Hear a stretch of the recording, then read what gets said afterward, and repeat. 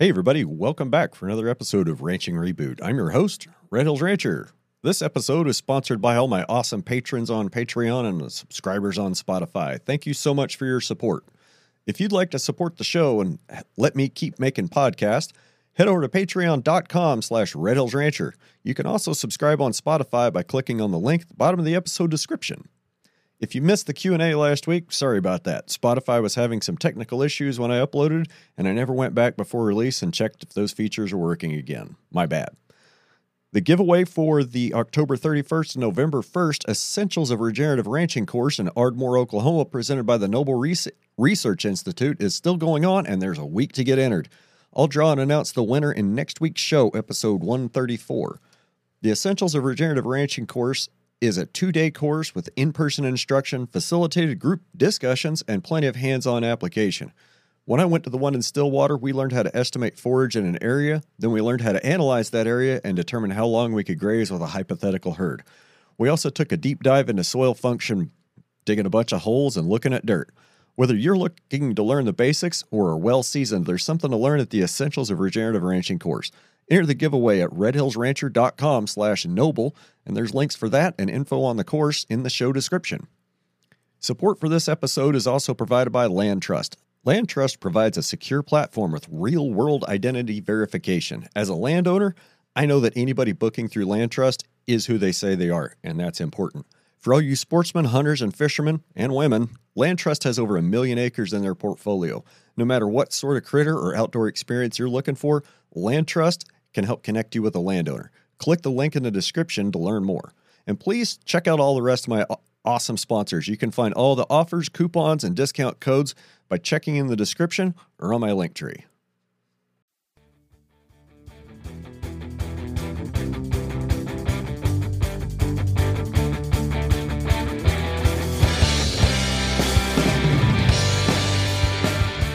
Darren, Dale, here we are here in sunny Torrington, Wyoming. It is a beautiful morning. Thank you for joining me outside and taking the time off from your busy schedule of what you're doing here, which we'll get into in a minute.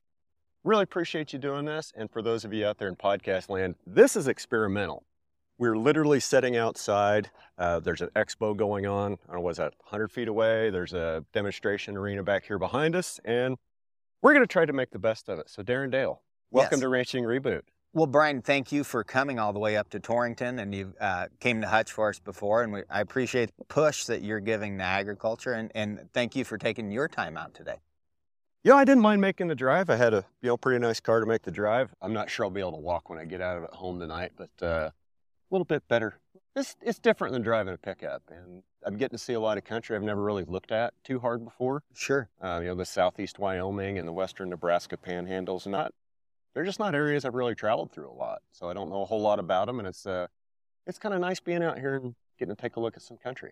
It's open country. We're in the area from Canada to Mexico right here where only 1% of the U.S. population lives. There's only 1% here, and a lot of that has to do to the region and agriculture and the Native American battles, the Comanche and other battles, and things that happen here in Goshen County push people out early. So it's 1% of the population is here. That's it. I think I saw something, maybe it was a YouTube a couple months ago, that 80% of the people in the country either live on the Pacific coast or east of the Mississippi. Yeah. So like the middle half of the country, there's only 20% of us here. You take out a couple cities like Santa Fe, Kansas City, Denver, and Albuquerque, and that number falls even farther. Oh, absolutely. When you get out of Denver almost to Fort Morgan and you go straight parallel north and south, and then you get over maybe to Kearney, North Platte, and down, very densely populated. Yeah. Yep. So what are we here for in Wyoming? Wyoming, this is, I think, the 39th ag trade show that Star Expos has put on. And through doing that and watching the world and being a self-made person, I'm thinking, how can I help agriculture? How can I do something besides play the politic game or do that? And my thoughts were, if we can get kids to go to Eastern Wyoming College and be electricians, plumbers, get a trade they can go right into the workforce in less than 2 years and be making $125,000 as a welder. And then they Right. buy 1 cow, 2 cows, 10 cows, and next thing we know, we are increasing the cow herd back into sole proprietorship. The push back to sole proprietorship, and so that was my goal with this show. And my friend Justin has a hemp farm, and We're talking about Justin Harris from Wild S Soap, Wild S Hemp Farm. Just for clarity, previous episode. And so to answer your question, that was my goal, is to help agriculture. In this area, this is the #1 ag county in Wyoming. There's no other ag shows in Wyoming. And so for our vendors, it's a hard area to work. And so this gives them a place where they can service their customers a lot better. They can see them here. Well, hopefully she's not about ready to have a horse wreck over there. So the folks yesterday were saying something, we're in Goshen County, which, of course, I'm not from here. So I had to look last night and see how big Goshen County was, because I believe it's the biggest agricultural producer in the state. It is the biggest. It's alfalfa due to the area and high altitude and unbelievable water. We're on the North Platte. They started putting canal systems in the early 1900s. Abundant water, and it's gorgeous. And this is where the majority of the ag production for the whole state of Wyoming comes out of here in Wheatland. The rest of the state is really known for its gas and energy. It's an energy state. And so the university and the college was excited to showcase this area and help their producers. Something besides coal mining for a change. Yes. Yep. Yep. Right on. So you said this is your 39th show. How long have you been doing Star Expos? I started my first one in McCook, Nebraska with $13 and 2008. $13. I'm a pure entrepreneur, self-made. I'll give a quick editorial, try to get it under 60 seconds. I grew up You take as much time as you need, Darren. I grew up in Durango, Colorado. I lost my dad at 13, so my junior high years I lived on my own. Talked my grandma into giving me a loan for 100 head of yearlings. And so I took those on and did the 4-H stuff, but started paying for my own clothes and everything when I was in 7th grade. Wow. And so when I go to college, I was lucky. I was athletic. I played basketball in high school and got to play basketball in college. And so I had the opportunity to look at a bunch of different schools, but the one I had to go to was Curtis, because between the rodeo and the basketball, they paid for everything because I had to pay for it. That's nice. Yeah, and they helped. And so I went there, and what I realized, I graduate, and then I have to go work at Maywood at the high school as a lunch lady for a year because my college degree isn't worth beans. So I washed the trays and swept the floor at the high school after I got a 2-year degree. And a friend of mine, Dallas Talkington, says, "Darren, you're worthless. You got to do something." And I said, "Well, what should I do, Dallas?" And he says, "Come back to school, rodeo for me for a year, and get a horticulture degree." Okay. So I do, and then right away I'm in business. I start my own landscape business. We moved to where my wife was from, Bird City, and I'm in business. I do that for a couple of years. Then we moved back to Durango because it was pulling me. I go back there and do a few different things. I sell cars, sell water softeners door to door. Okay. You got to be a closer. That's all commission. Those are both commission. So I learned a lot about myself. Door-to-door sales is hard. I've never tried it because I know I'd be terrible at it. But I learned that I wanted to be in agriculture. So we moved back to Bird City, worked for the High Plains Journal for 8-10 years, worked for a seed company for a year, and then dreamed up the farm show in McCook. And it took off. And then we acquired one in Wichita Falls. And then we got one in Great Bend that we ran for. We did the one in Great Bend for 13 years. And a lot of changes in agriculture. I watched the state of Kansas change tremendously in agriculture. For you guys that are out there listening, yes, it was the 3i show. Yep. I was the guy that took over the 3i show, and we did in Great Bend. The last time I went, it was more like the 1.5i show. Yeah, well, Tana and I started a boutique. I'm at the shows, and I'm going, most of our producers, the wife or the woman owns the farm or ranch. That's just how it works.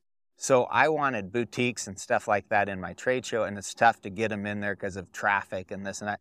So I just went to the Western market, and I bought a bunch of stuff and put it in my own boutique. And so when the producer wants to buy that Daniel squeeze chute for a big sum of money, if his wife is there shopping, he can go over and say, "Hey, hon, what do you think?" If she's downtown, nobody stands a chance. So long story short, we put in the boutique. And then a couple of years ago when things really changed, we took our boutique and we put it downtown Binkelman and have a retail store with it there and run our farm shows out. We load up our files from 34 ag shows, take them in, and that's when it really hit everyone but me.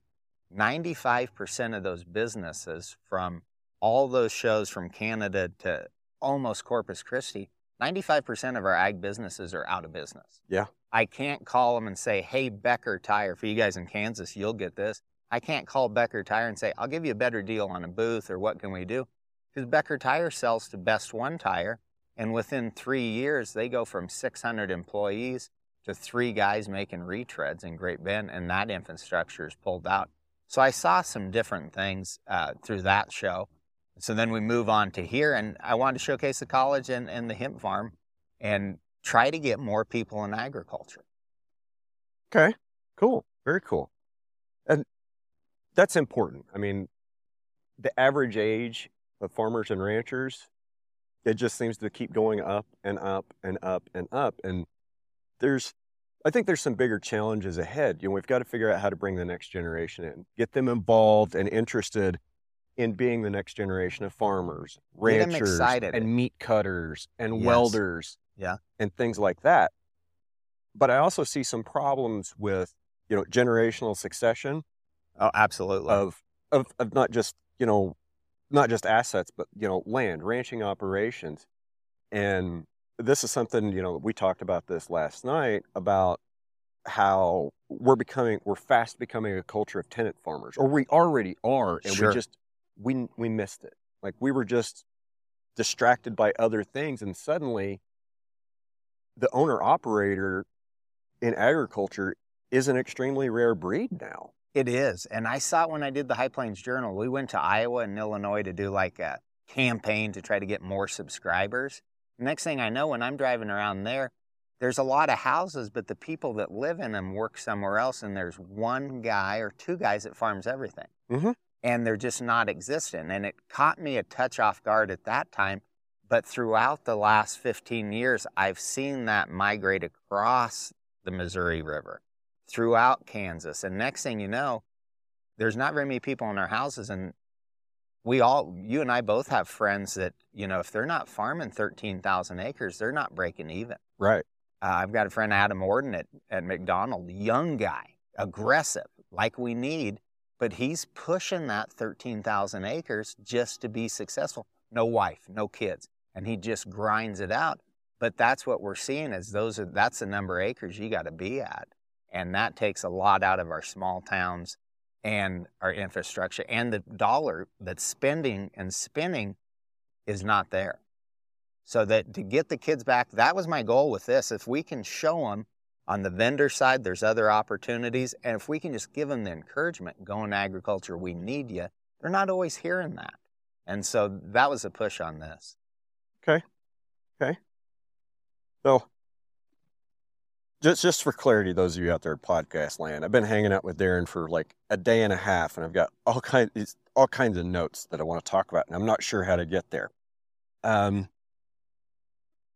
think it's great, and we need more things like this. And I didn't really understand some of the things that you've been talking about. By that I mean that I always thought going to a farm show, I'm like, there's soaps and dresses and handkerchiefs, and like, I just want to look at tractors, right? Sure. What is all this crap doing here? Right.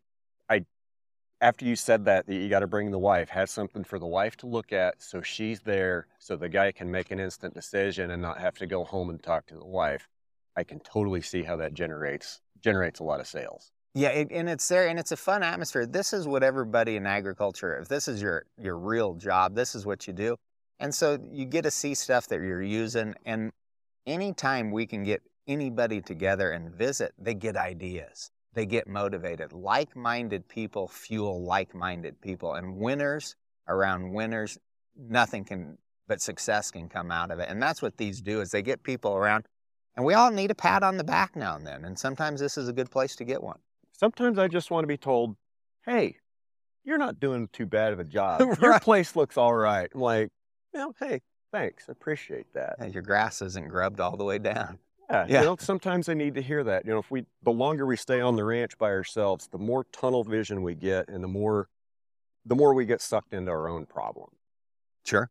And not saying there aren't a lot of problems in the world, because of course there are, but we kind of also need to be a little bit better about picking and choosing our battles and what we're choosing to direct our attention to. Or our energy, sure. So I want you to tell me about getting hit by lightning the first time.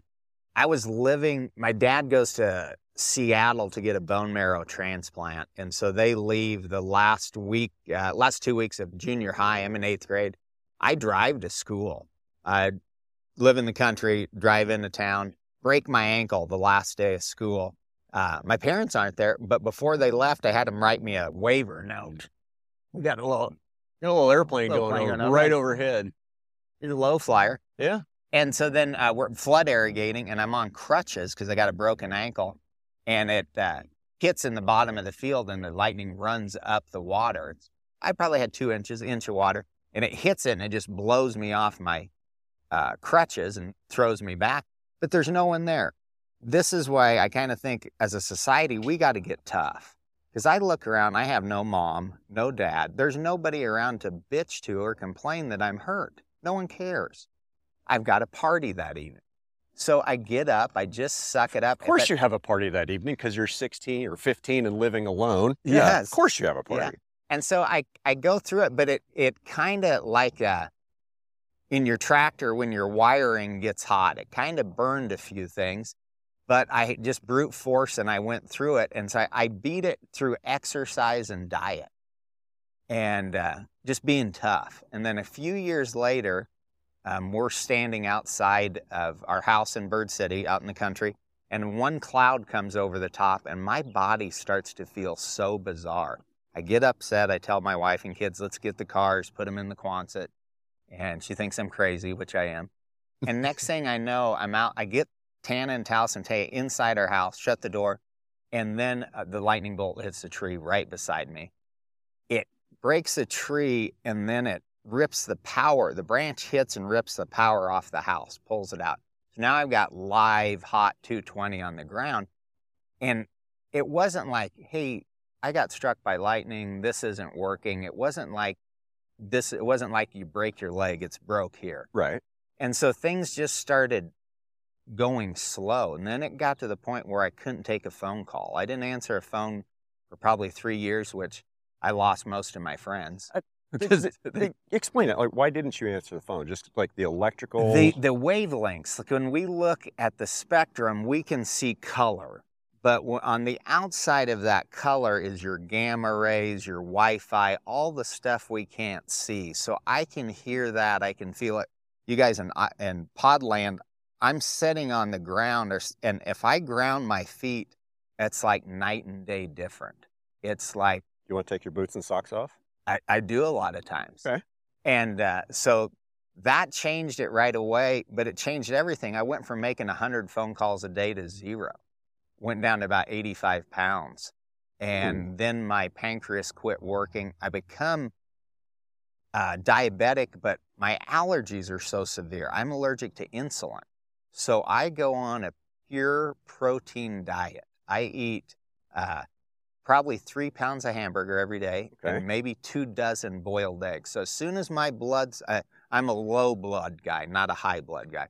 So when it goes low, I would eat eggs and eat eggs.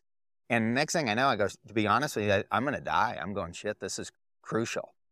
I can't see. I didn't drive for 3 years, which was hard for my friends and family to understand, you know. They see me on here or there, and it's all perception because I didn't want to lose my business. Because if the king of the ship or the captain goes down, nobody wants to get on the boat. And so I had to kind of go through it all. Luckily, my wife stepped up and did everything. And I'm thinking, I want the cure. Well, I went to Mexico and got stem cells and did all of that. When was this? 4 years ago. Okay. Maybe 5. Sometimes my timing's off a little bit. So I go down there and I start that. I had Vicki Christensen with Trace Rio Silvers, a family friend. She went with me. Trick Rider, when I was a kid, her hand wouldn't close, so you'd have to button Miss Vicky's cuffs because her hand just didn't work. And now her hand's working, and she's moving. And I'm going, if she's doing it, I'm doing it. So I go down there, do the stem cells.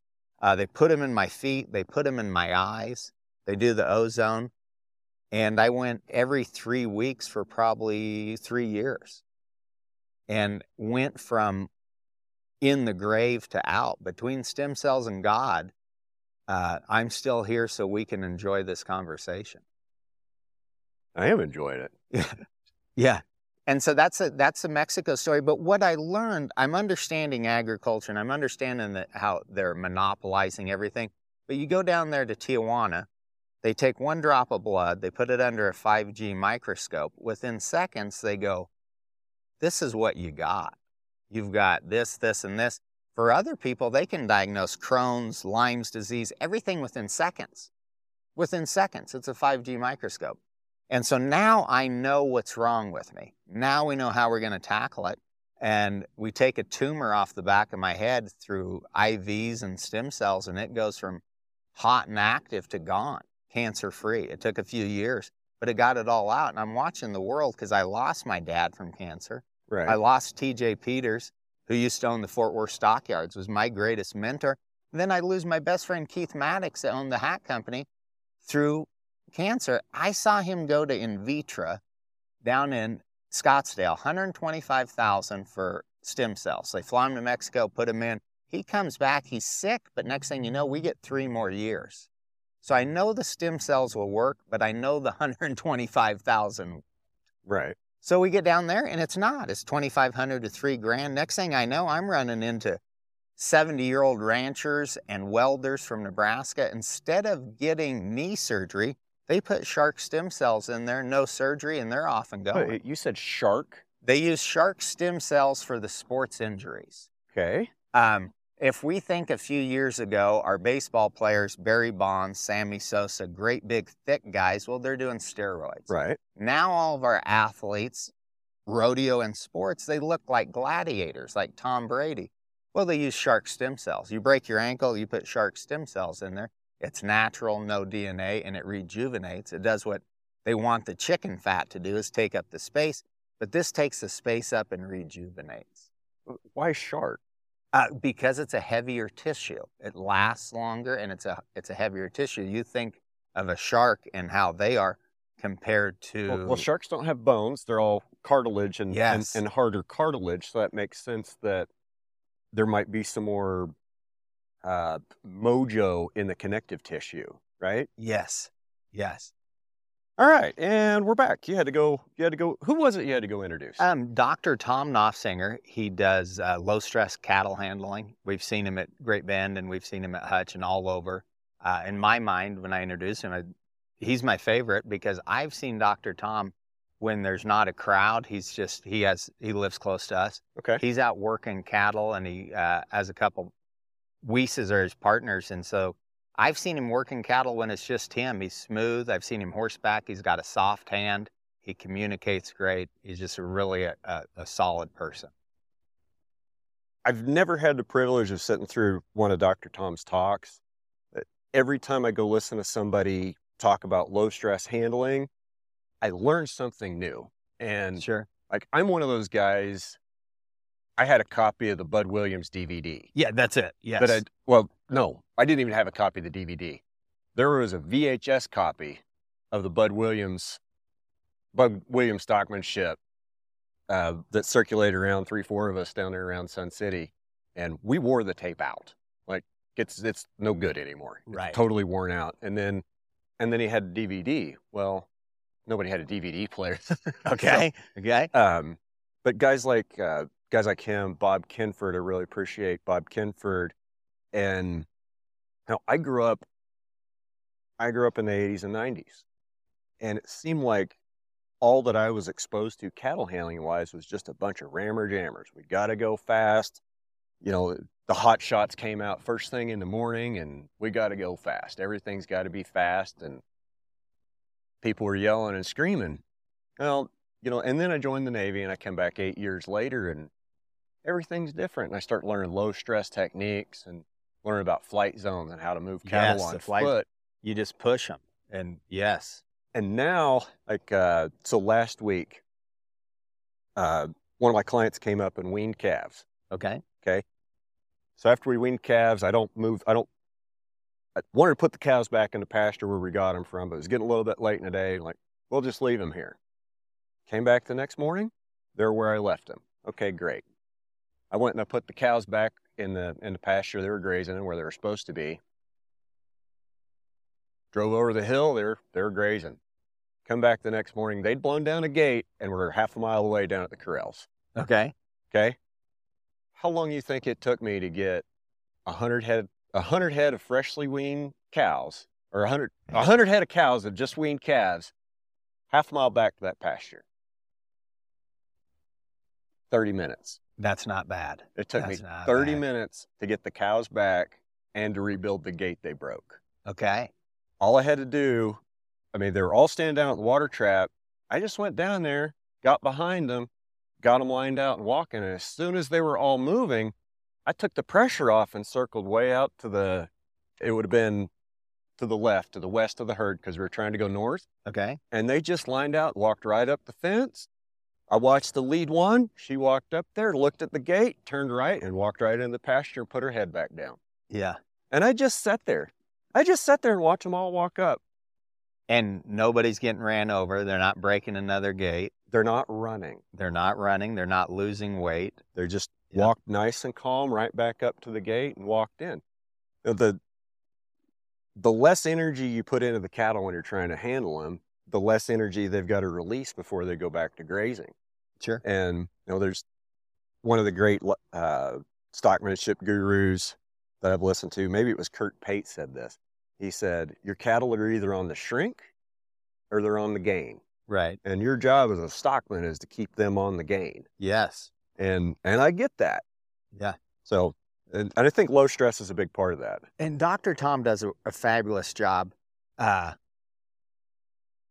ILS is not hiring cowboys. They go and hire a lot of the people from the prisons. Okay. And when I was at Great Bend, I would use the work ethic camp for all sorts of stuff, clean up this and that. So over 13 years, I met a lot of people that are in that situation. Well, next thing you know, we got Dr. Tom coming, and a lot of these guys or kids that I'd met are now in here taking Dr. Tom's class because they're the ones that are doing the work and moving the cattle. And after the second, third year of that, these guys are coming up, and they're some of our better stockmen because they're using these techniques. They're open slate, and they want to do it. And it was really interesting to see how Dr. Tom might be the only one I've ever met that could get ILS to listen. And it's because he did it in the right way. Their staff is moving cattle way better, but just his easy hand and communication skills is better for livestock. So that's my Dr. Tom story. And I guess we can tie it back to, human stress. Sure. That, the more stressed out we are when we're moving our cattle, the more they're going to react to us. They're going to be flighty, or they're going to be a little more twitchy. And I found that if things aren't going my way, if they're not going the way I want them, when I'm in the pens or even when I'm in the pasture trying to move cattle. Sure. Instead of trying to continue to press into a bad situation and keep increasing the negative energy, I'll just leave. And that's because animals are two-wave radios. They don't have a conscious mind. So what you're saying is exactly right. They're two waves. I have a lot of friends that are rodeo guys, and I've seen it. I've done it myself. You get your energy up, you can make that horse or that bull buck 10 points higher than the guy that got on it last time. Two waves. And when you know what you're doing, you can do that. And when you're stressed, sometimes you just got to take a step back and those cattle will reset. You get out of their comfort zone. It's a two-wave radio. And when you can control a lot through that way, no conscious mind in an animal. Just let that energy fall back down, let the stress levels fall back down. Yep. And you can come back with clarity, for lack of a better term. You come back with some clarity and some focus about, this is what it is. this is the end result I want, and not getting upset in the process that things aren't exactly going Sure. smooth. Right. As long as they're kind of continuing in the right direction, Yeah. I'm not going to get upset, Right. Progressing the story. progressing a story. Okay, so we've been to Mexico and we've had some stem cell treatments, some shark treatments. We've been hit by lightning twice.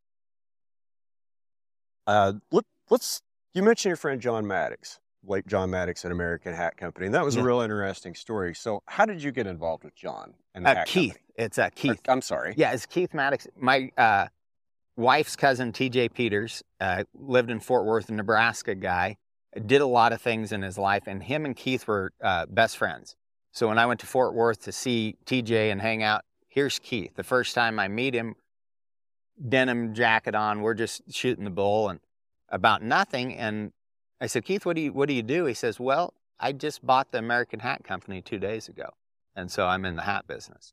And so becoming friends with Keith, and when you buy something like that, everybody wants to be a part of something after it works. Right. When you first buy it, to get sales reps to travel the road and sell it, they're borderline a bunch of prima donnas, so they don't want to do it unless they're guaranteed the money. And I can sell. And so one day we're playing golf, and Keith says, "Hot dang, I don't got anybody at the September market. I don't have any salesmen." And I said, well, when I leave Fort Worth, I'll stop by the Crazy House. I'll sell them some hats because I know the guys. And I already knew 90% of all Western store owners through other things I've done. So when I head back home, I stop at the Crazy House, and Brian gets some hats, and at Liberal, Crazy House there, gets a bunch of 5-inch brims. And these are sales that Keith wasn't getting. He had no one on the road. So I go to the September market, and then I actually work the markets for 13 years for Keith. Learn a lot about myself, but it was the greatest mentorship of all time. He showed me things. It's the key of, like Earl Nightingale says, the things you learn after you know it all. Keith, I love him to death for everything he's always done for me. And he showed me some different things. And then when I get sick, I'm allergic to mercury. I've got my mouth full of mercury. I've got to do... Is that something that you grew into, or have you always been that way? No, the lightning. Okay. It switched it. And so I've got to do dentist surgery. I've got close to 7 hours worth of it. They go in and they close your throat off and they put gauze in your throat. And I'm allergic to the mercury. So I've got 20 nurses and dentists in there. My doctors are in there. No anesthesia. This is tough guy shit. Ooh. Pure tough guy. So I go through that whole thing. But my friend Keith, where I'm going to this, he showed me how to... I said, Keith, what am I going to do? I got to go do this dentist work. I can't take any kinds of cane or any of those Novocaine or nothing. He says, you got to self-hypnotize yourself. So he shows me how to self-hypnotize myself. And through that, I got stung by a bee, which I'm EpiPen allergic, and I could go down into my subconscious and push it out. And so when I did my dentist work, I made it through all of that. And so I credit a lot to Keith showing me that, and it taught me how to balance myself, balance my mind and my body so I could let it heal and go through these things, which is like taking a baseball bat and just taking the beating. So Keith showed me some other tools. He moved out of he had a disagreement with his dad when he was 12, and the dad wants more cattle, more land, more everything. And Keith didn't like that idea, so he moves to Weiser, Idaho when he's 12, rents a hotel room, and gets a job at the Western store and never moved home.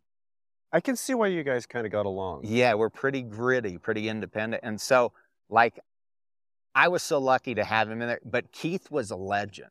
We're sitting in Torrington. When Keith lived in Torrington in the 70s, he was a Tony Lama boot salesman. His territory was Wyoming. He wouldn't open a store unless they opened it for $40,000. He made close to $700,000 a year selling Tony Lama boots. When he's in Torrington, he's got a brand new Lincoln. He owns the Bronco Bar. He's got his own plane, so he flies like Cal Crate to his appointments. Well, the next 3 presidents of Wrangler were college kids that saw Maddox. They went, He's got a plane. He's got the bar. He works 2 days a week. I want that. So his ripples, who wouldn't? I did. And so his ripples of success hit Torrington a long time ago and rejuvenated the school at that time. And because his positive vibes, his one statement that resonated with, he said, never had a bad day and never had a bad 15 minutes in my life. Never had a bad day. And that always resonated. And when I got sick, he says, Darren, nothing focuses you like a hanging. And that made me look at it a different way. And so good mentors like that have no ego. That's the other thing he taught me. If you don't have an ego, you can get anything you want. Egos ruin more things. Don't have an ego. And so to touch back on that, that's how I met Keith. And for about 10 years, we figured we didn't spend any longer than 2 weeks away from each other. Okay. We found ways to be around each other. It's kind of amazing when you find a person like that in your life. Like, you never know when your next mentor is going to show up, and you never know when you're going to have a mentee arrive in your life. Right. And it's one of those things that you won't realize until years down the road that that's why this person was in my life. And he helped me on business. We got in an argument one time. On retail, I like to keystone it, mark it up 100%. And Keith goes, 10 to 12% is where you got to be. And I said, oh, bullshit. And instead of just telling me I'm wrong, we go into the hat factory. He gets out the books and we go through them. And he says, when I order the bodies, it takes me almost 18 months before I get paid back from the Western store. But instead of giving me some bullshit, I know everything, he goes through there and shows me exactly, number by number, and it helped me in business. I thought I knew a lot. It's the old story of the things you learn after you know it all. And so he excelled my business mind tremendously. Plus manufacturing. We'd go through the factory, their raw material factory. And so you have to know how every machine works, and you have to get the best out of all your employees. And they got up to 80 employees, and they're the #1 hat maker in the world. And they had nothing when he started it. He got sewed down, had a fire, burns the factory. The poor guy refinances his vehicles to pay payroll. We go see Pete Bonds down there, and Keith gets $500,000 from Pete just to pay expenses and stuff. So I saw some other ways to navigate without going to the banker and begging to him. And he was so resilient, pays Pete back, has the thing going. And so, like you're saying, it's subjective reality. I think both of us asked for that person in our life. We asked God, I need some help. He said he needed some help, and we teamed up. Very cool. Very cool. So, hey guys, you heard me talk about Magic Mind a few episodes ago. Well, I've been taking it for a few months now, and I just got a fresh supply in the mail yesterday. If you go check out their website at magicmind.com, you'll see that they make a bunch of claims about focus and stress and energy, and I can tell you, they're not BS. Since I started taking Magic Mind, I've noticed increased focus, mental clarity, and more calmness. I know it works because I've forgotten to pack it on a recent trip, and I could definitely tell the difference not having it for 2 days. I couldn't wait to get back home and get back on my Magic Mind just for the increased clarity and calmness. Next morning, one little bottle, the cobwebs cleared, and everything was okay. The blend of cordyceps, matcha, and vitamin B complex promotes mental clarity and focus. With it, I'm focused, calm, and very productive. Next time I go on a trip, it'll be the first thing I pack. Look, there's a mental health epidemic in ag, and we're all affected by it. Magic Mind is my secret weapon to help me deal with the stresses of the weather and the markets. Magic Mind helps my brain stay focused on the big picture, keeps the anxiety away, and helps me spot opportunities where I used to see a threat. So if you're ready to have a better working brain to help you get more done in a more productive flow state, try Magic Mind today at www.magicmind.com/ranching or click the link in the show description. That's magicmind.com/ranching and use the code ranching20 for a massive 20% off your order. you made a comment about balance. How can you tell, or how can a person tell if they're out of balance? Well, you can tell a lot of times by the way things are going. There's always a ebb and flow of how things go. But for me, a lot of it, mine was all health. When my health got out of balance, and it was literally out of balance. But if you eat good, you meditate a little bit, and you pray to God, and you believe in the right God, it doesn't take long to get it back on. And kind of it pushes some of the coyotes away, to be honest. Okay. So I know we've talked off air about psychedelic treatments in ayahuasca in Mexico. And I'm bringing that up because of your comment you just made a minute ago about ego and Sure. about people not having a big ego or being dominated by the ego. How did psychedelic treatments and ayahuasca help you deal with ego issues? Well, for me, I always kind of knew where my goal was and where I wanted to go. When the lightning hit, it made me allergic to anything that's plastic. So I'm allergic to chlorine. So Okay. I have to pack my own water, drink my own water, shower in my own water. And so the cannabis was the ticket for me and medical marijuana to help me heal. It helped me slow down. It would slow down my mind, but I would get to where I couldn't open and close my hands, and it helps with the eyesight tremendously. It's not for everybody, but it's natural. I sleep on a buffalo hide and a Navajo rug because if I touch anything that's not natural, I'll break out and burn through. Okay. And so that the cannabis helped it tremendously. And it goes back to my friend Keith. When he got cancer and had prostate cancer, we're in Phoenix, and a friend of his brought over some cannabis and said, try this. And when you are hurting so bad, you'll try anything to get rid of it and clear your mind. And the cannabis being natural, what I do is I strength test. I'll put it in my hand. I ask my subconscious, is this good for me? If it's not, the strength test is negative. If I pick up this mic or this steel here and strength test it, it'll almost feel like somebody hit me with a sledgehammer. And so learning how to do strength testing helped me with food, diet, eating, all that kind of stuff. When you say strength testing, you're not talking about picking something up and squeezing it to see how strong you are. No, like I'll take, Brian and I are sitting here under these beautiful pine trees. I've got a bottle of water in glass that's my own well water. So I ask myself, is this good for me? Should I drink it? And when I push, it's solid. It goes up. If I get something, I have my cell phone in my hand now, and is my cell phone, should I use it? And when I touch my hand, it's like I almost throw it down. I knew that was going to do that, but I wanted to show my friend Brian. That's what I do for strength testing. I had to use it for food to figure out what I could eat, what I couldn't, and then I just developed it.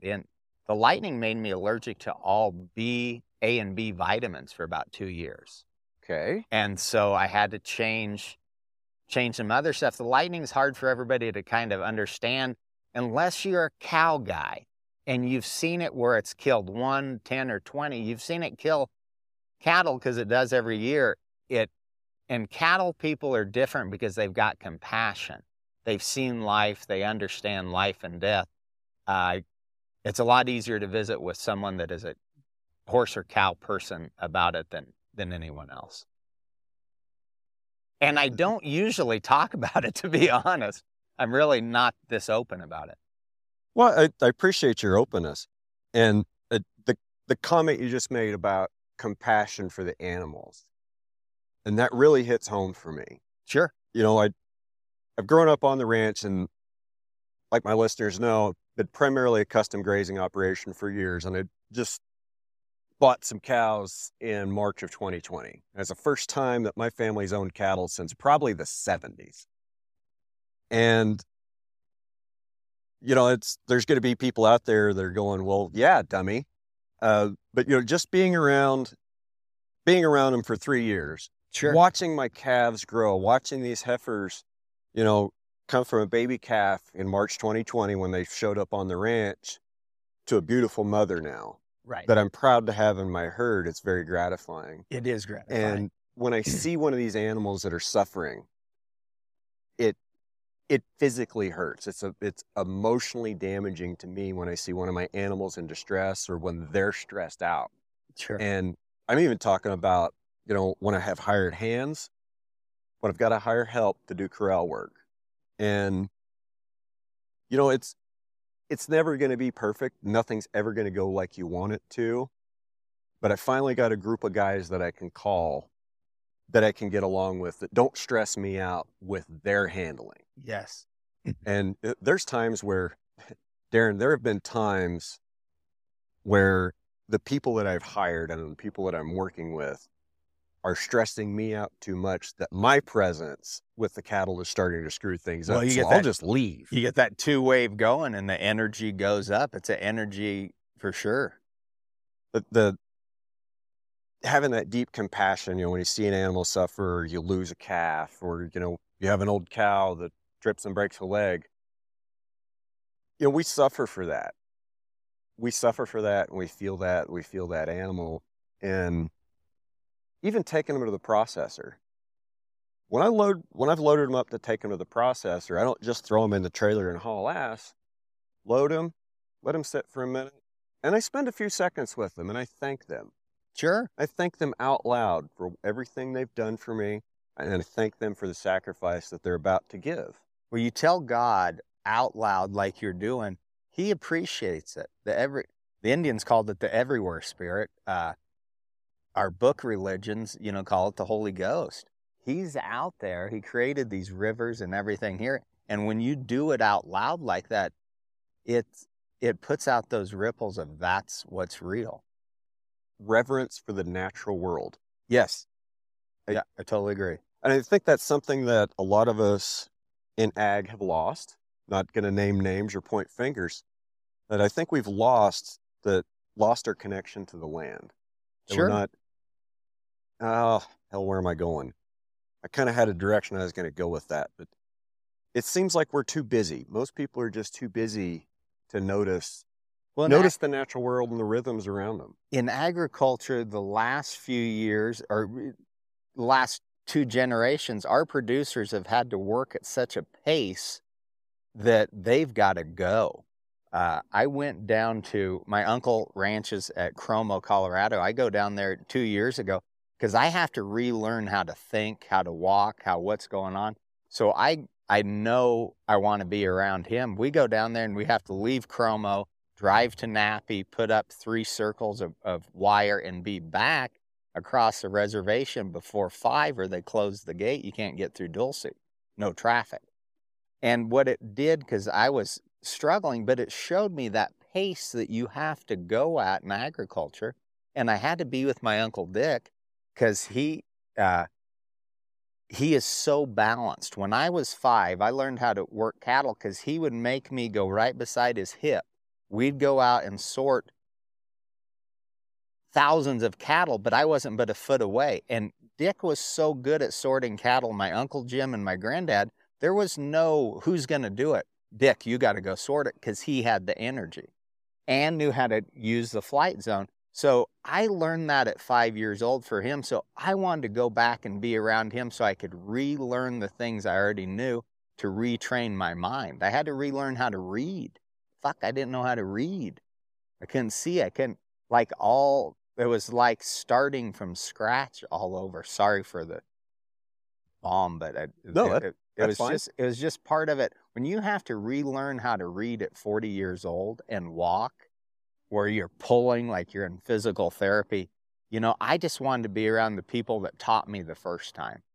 And it all goes back to what you're saying. It's livestock handling, caring. And when I put myself back in that situation to retrain my mind, it was super easy.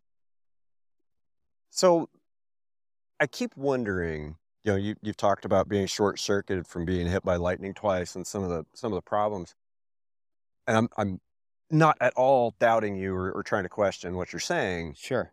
What does mainstream medical doctors say? Do they have any explanation? Can they back up anything that you're feeling or saying with any sort of testing, or are they just... They push the buck. They just push the buck, and next thing you know, the challenge in the United States is we don't have healers. we have prescription writers. And so whatever direction they go, it goes back to that pad that they're going to write it on. They're not healers. I was lucky. I had a friend that was a doctor in a small town in St. Francis.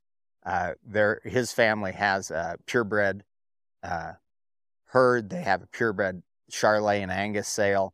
He decided he wanted to be a doctor. And when I got sick and the diabetes started getting bad, he says, Darren, we can't fix you. You got to find something different. And I was so blessed that he gave me that advice, because then at that second, it encouraged what I already knew, that I had to do something different. But when the doctor comes to you and says, you're my friend, I love you, I want you to live, you're going to have to go somewhere else. Now, he's not going to tell anybody else that, because that's just not how the world works. But as soon as I got that push, I'm going, I got to do it. And then when I get to Mexico, I'm going, you're shitting me. You can heal cancer? And we go through the list of family and friends and neighbors in the last 2 years that have died from cancer, and they didn't have to.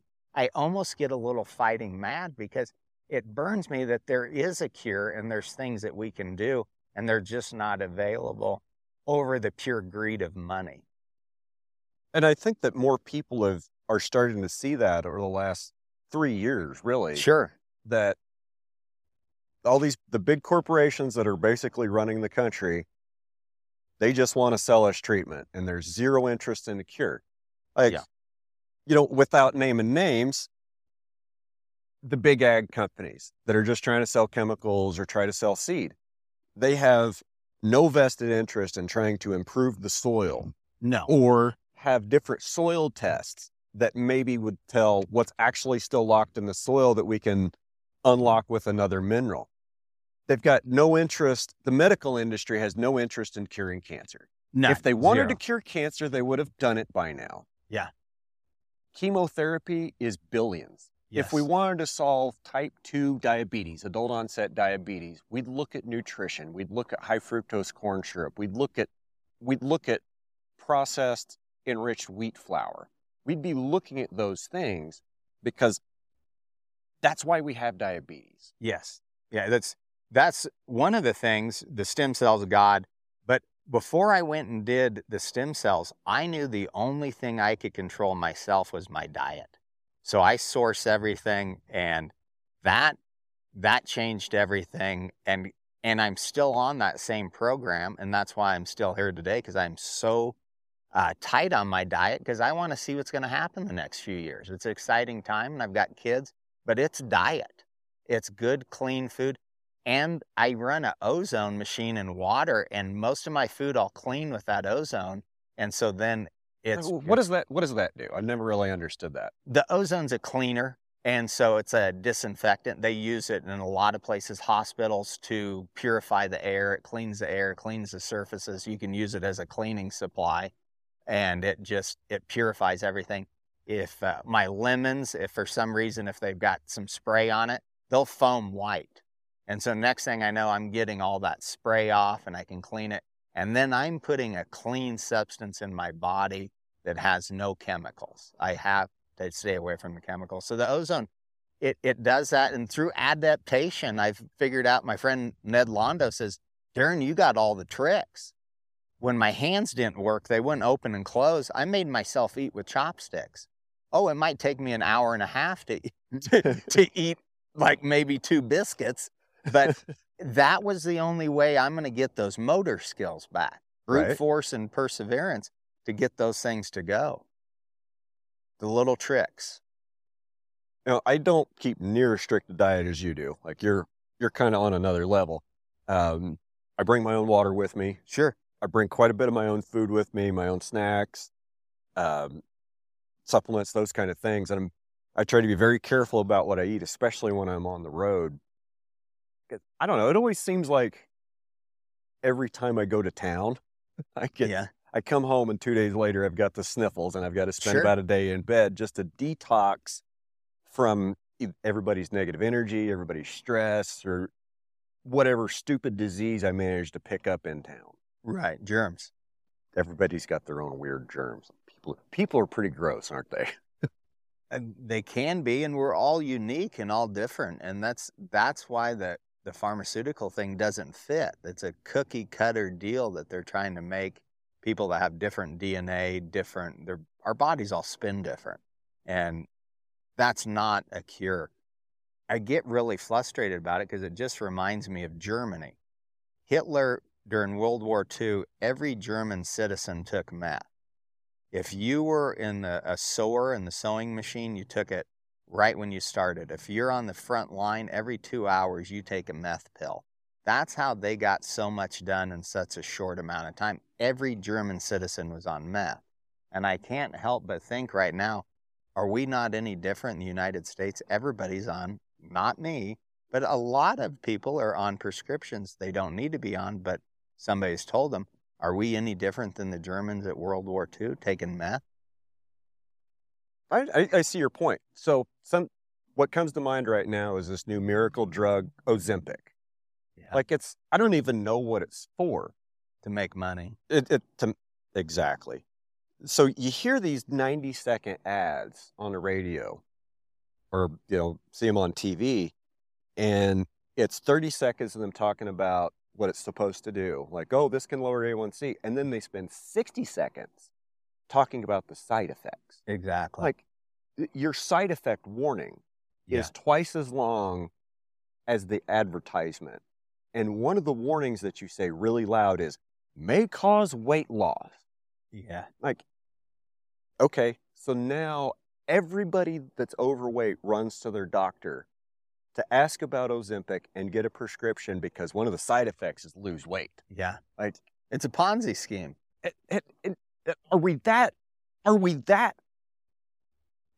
just ignorant of how our bodies work that we're going to continue to pile in crap, sugar, processed carbs, and corn syrup and then think, oh, now that I'm fat, I can just take a pill to lose this weight?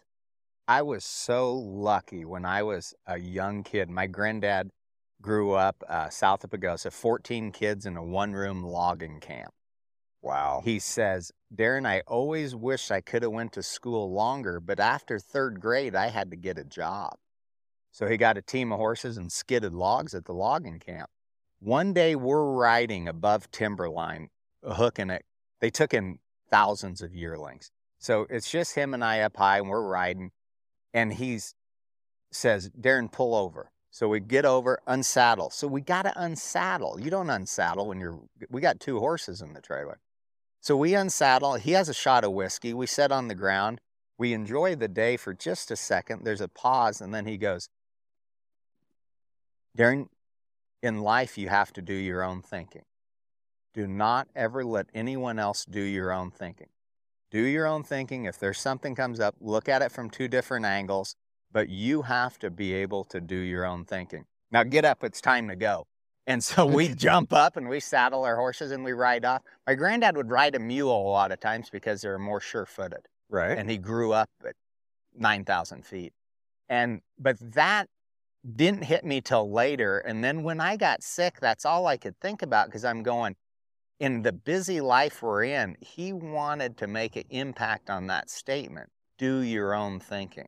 And that's what I like about these shows. Yes, earlier, what do we get out of these shows? When I can catch those FFA kids or the college kids and tell them that story, do your own thinking.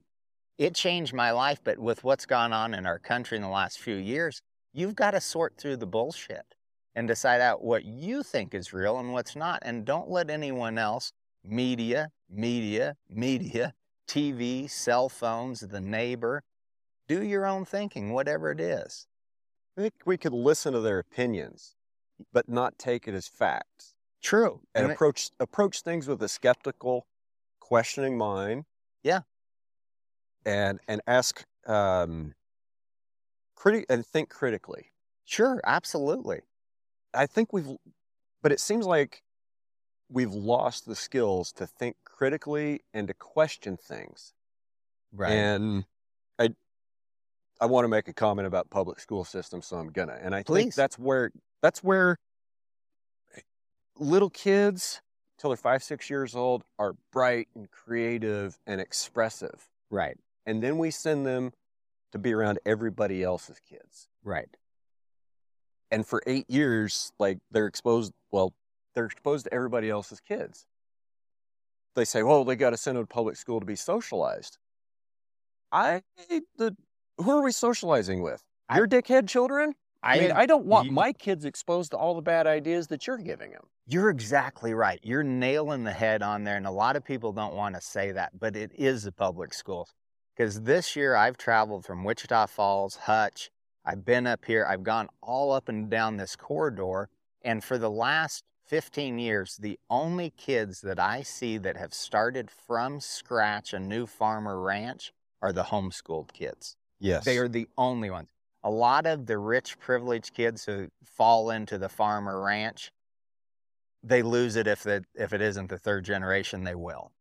But what I'm seeing in Cheyenne County, which is as tough as anywhere to be a producer, we've got a couple kids that are aggressive, but they're homeschooled. They were homeschooled kids, and they're the only ones that are new. In Southwest Colorado, there's a group of kids that are aggressive, but they're homeschooled, and they're using hunting and agriculture together to merge with the rich people and raise cattle, but it's the homeschool kids. They're not manipulated by the public school. And I know this because I'm a broke kid. For 2 years, I was a para-educator at Bird City at the school. Ran my landscape business during the summer, and then the winter, I was a basketball coach, football coach, and track, and a para-educator. And I'm thinking, these kids, they're not getting the whole story. And this was 20 years ago. Yeah. Yes, I agree. Totally. Okay. Well, I know you're busy, and I know you got to go, but I want you to tell me about Doc Holliday in Las Vegas and how you met Doc Holliday. My friend Keith Maddox. So my friend Keith, he's getting ready for the NFR and setting up, and I'd always go out there and hang out for a week with him, and his crown falls off. And so he was a stickler on appearance. He was always well-dressed, always pristine and perfect, where his crown falls off. So he finds a guy to come to his hotel room and put his crown back on. Well, the guy gets there, and so the next day Keith goes, oh shit, Darren, I met maybe one of the most interesting guys I've ever met in my life. And I'm sick, and we hadn't figured out the Mexico deal yet. And he says, instead of paying him for the crown, I traded him out a cowboy hat. So you got to meet this guy. So he calls me, and I get down to the Best Hats booth, and he's got these wind pants on. He looks like the guy from Back to the Future. Doc Brown. Doc Brown. And so I meet this guy, and he is one of the scientists that cured AIDS in 1992. He made the antidote, and he says the last 3 ingredients, you have to have 27 for the spinner to make the cell spin. The last 3 ingredients that they took almost maybe 8 to 10 years to find were 2 were CBD and 1 was CBG. So when they put that in with their other potion. Cannabinoids. Yes. Okay. So that was the cure to AIDS. He made it. And so then he helps me with dosage and some other things, but he opened my mind to a lot of other stuff. So Doc Holliday, I think he has maybe 16 master's degrees. He's a surgeon. He's everything. So he's accomplished about as much as you can, but in true Keith Maddox fashion, you've got to reset your goals. You have to reset your goals. So that's what Doc Holliday did. And he moved to Las Vegas, made an exact replica of Doc Holliday's dentist deal, and he legally changes his name from what it was to Doc Holliday. But when you go in his dentist deal, the walls are covered in PhDs and doctors and everything. And one of the more interesting guys I'd ever met. He sounds like a very interesting guy. So my mom lives out by Las Vegas, like one of the little retirement suburb communities. So next time I go out there, I'm going to have to see if Doc Holliday is still practicing in Vegas. Well, for a few years, he was making his own CBD and some other stuff like that. And he sent me some samples and stuff like that. But he's an interesting guy. He saw the world a little bit different, and he got along good with us because he wasn't scared to barter a little bit. He wanted one of those new cowboy hats. Yeah, so that's Doc Holliday. Interesting guy, cured AIDS in 1992. So this stuff's been out there for a while. Okay. So a close it out. What other shows do you have coming up, and where can people find you to communicate with you, or where can they find you on the internet to learn more about Star Expos? Our next show's in McCook on the 17th of November, a 2-day show there. We're looking for vendors and attendees, so you can go to starexpos.net. I am on Facebook, and you can find me there. I just encourage anybody that's listening to encourage you and your friends and kids to go into business for yourself. Sole proprietorship is the only way we're going to get this country back. Sole proprietorship, and encourage people and just pass on good. And I want to thank you for your time and your push in agriculture, and some of the things that you're getting out there is helping. It's helping tremendously. And a lot of times we don't always get the right information, but in true Ed Bramwell, my granddad's words, do your own thinking. Do your own thinking. And I think that's a great place to end. Thank you for your time today, Darren. It's been very enjoyable, and I guess let's go enjoy the rest of the show. Yes, sir. Thank you. All right. You guys have a great week. See ya. If you enjoyed this episode, don't forget to like, share, and subscribe to our podcast. We'd also love to hear your thoughts, so leave us a review if you haven't already. And don't forget to check out the Q&A and the polls on Spotify. Your support helps us bring more enlightening conversations and fresh stories from the world of farming and ranching. Thank you for listening to Ranching Reboot, your favorite regenerative ag podcast.